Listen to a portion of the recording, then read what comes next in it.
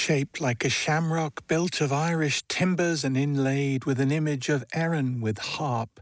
They don't come much more Irish than Fletcher's Shamrock table. Sadly, when the piece was first exhibited in Ireland, the price was too rich for the natives, and the table was packed off across the Atlantic, fetching up at the 1853 World's Fair in New York City, a state of affairs so sad that it inspired poet Daniel Casey to compose a ballad to the table.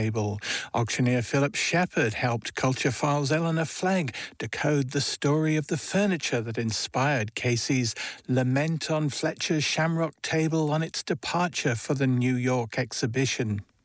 Who can wonder the harp of old Erin should sleep, that the wail of her dirge should resound o'er the deep, that trampled and slighted her children should be, that to earth's farthest climes they despairingly flee, when we witness, with sorrow, a gem of the isle, on which national spirit should lavishly smile, which all of true feelings should proudly have prized, neglected, dishonoured, unpurchased, despised.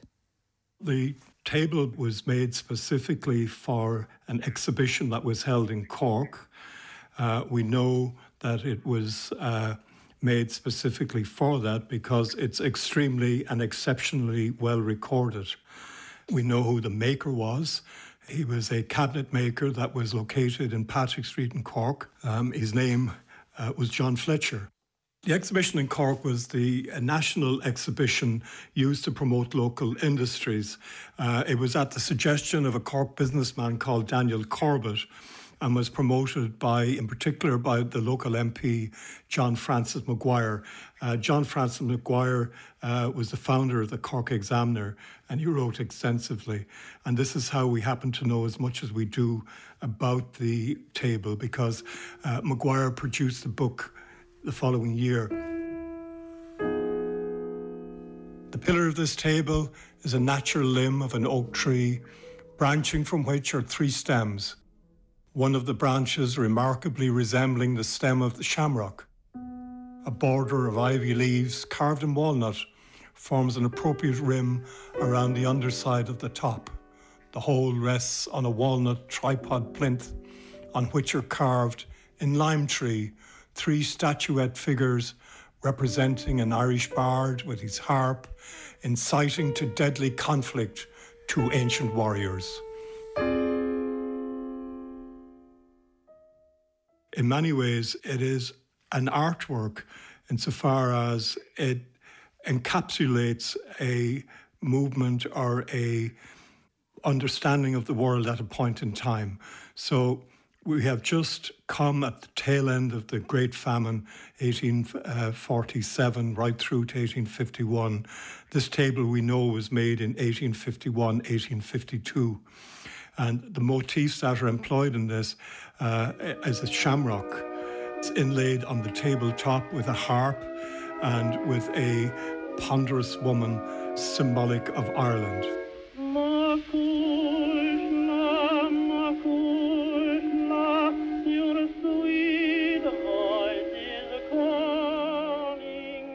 I think that it generated conflicting narratives at the time. Because if you read Daniel Casey's ballad, he's depicting the table as an unfortunate immigrant, cast aside, unwanted in Ireland, and being sent to Colombia, the land of the fearless and free. So it's about a new future in America, and it's about immigration, really. He's presenting it as a migrant table. Yeah, I think that's absolutely true. And maybe people are shocked and horrified that nobody wanted it at the exhibition, that it failed to sell. And now it has to go to America in the hope of finding some place that is appreciated and a new owner. And maybe it did, and maybe it was returned. We just don't know. But if Casey is to be believed, it failed to be appreciated in Ireland, and it failed to be purchased here by anybody. Let them find me and bind me again,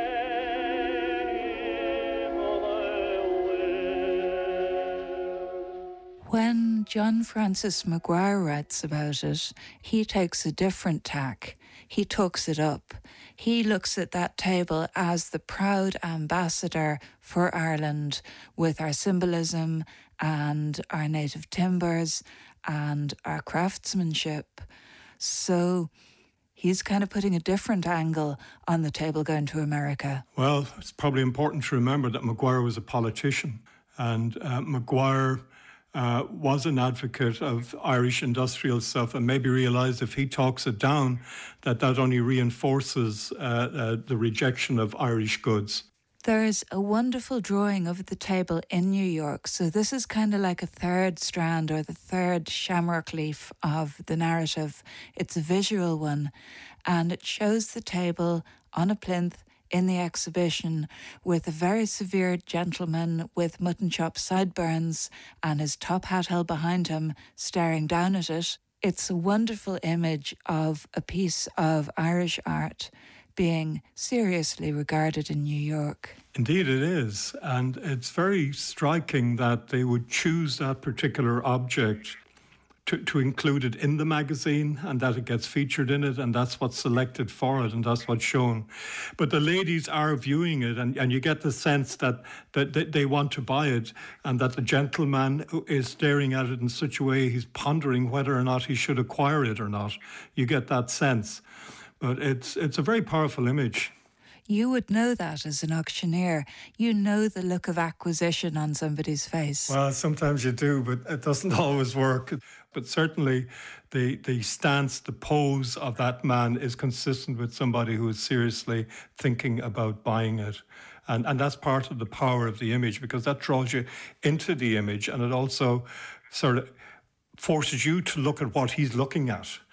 And wonder, why is he looking so intently at this? This must be important. So it engages you also.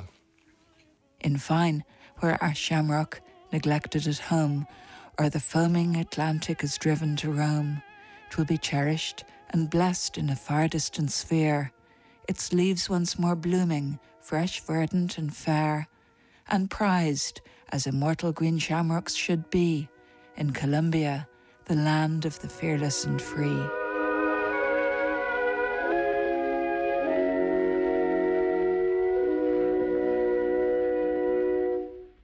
Philip Shepherd there talking to Eleanor Flegg, and John Fletcher's Shamrock table will go under the hammer in Shepherd's Great Irish Interiors auction in April.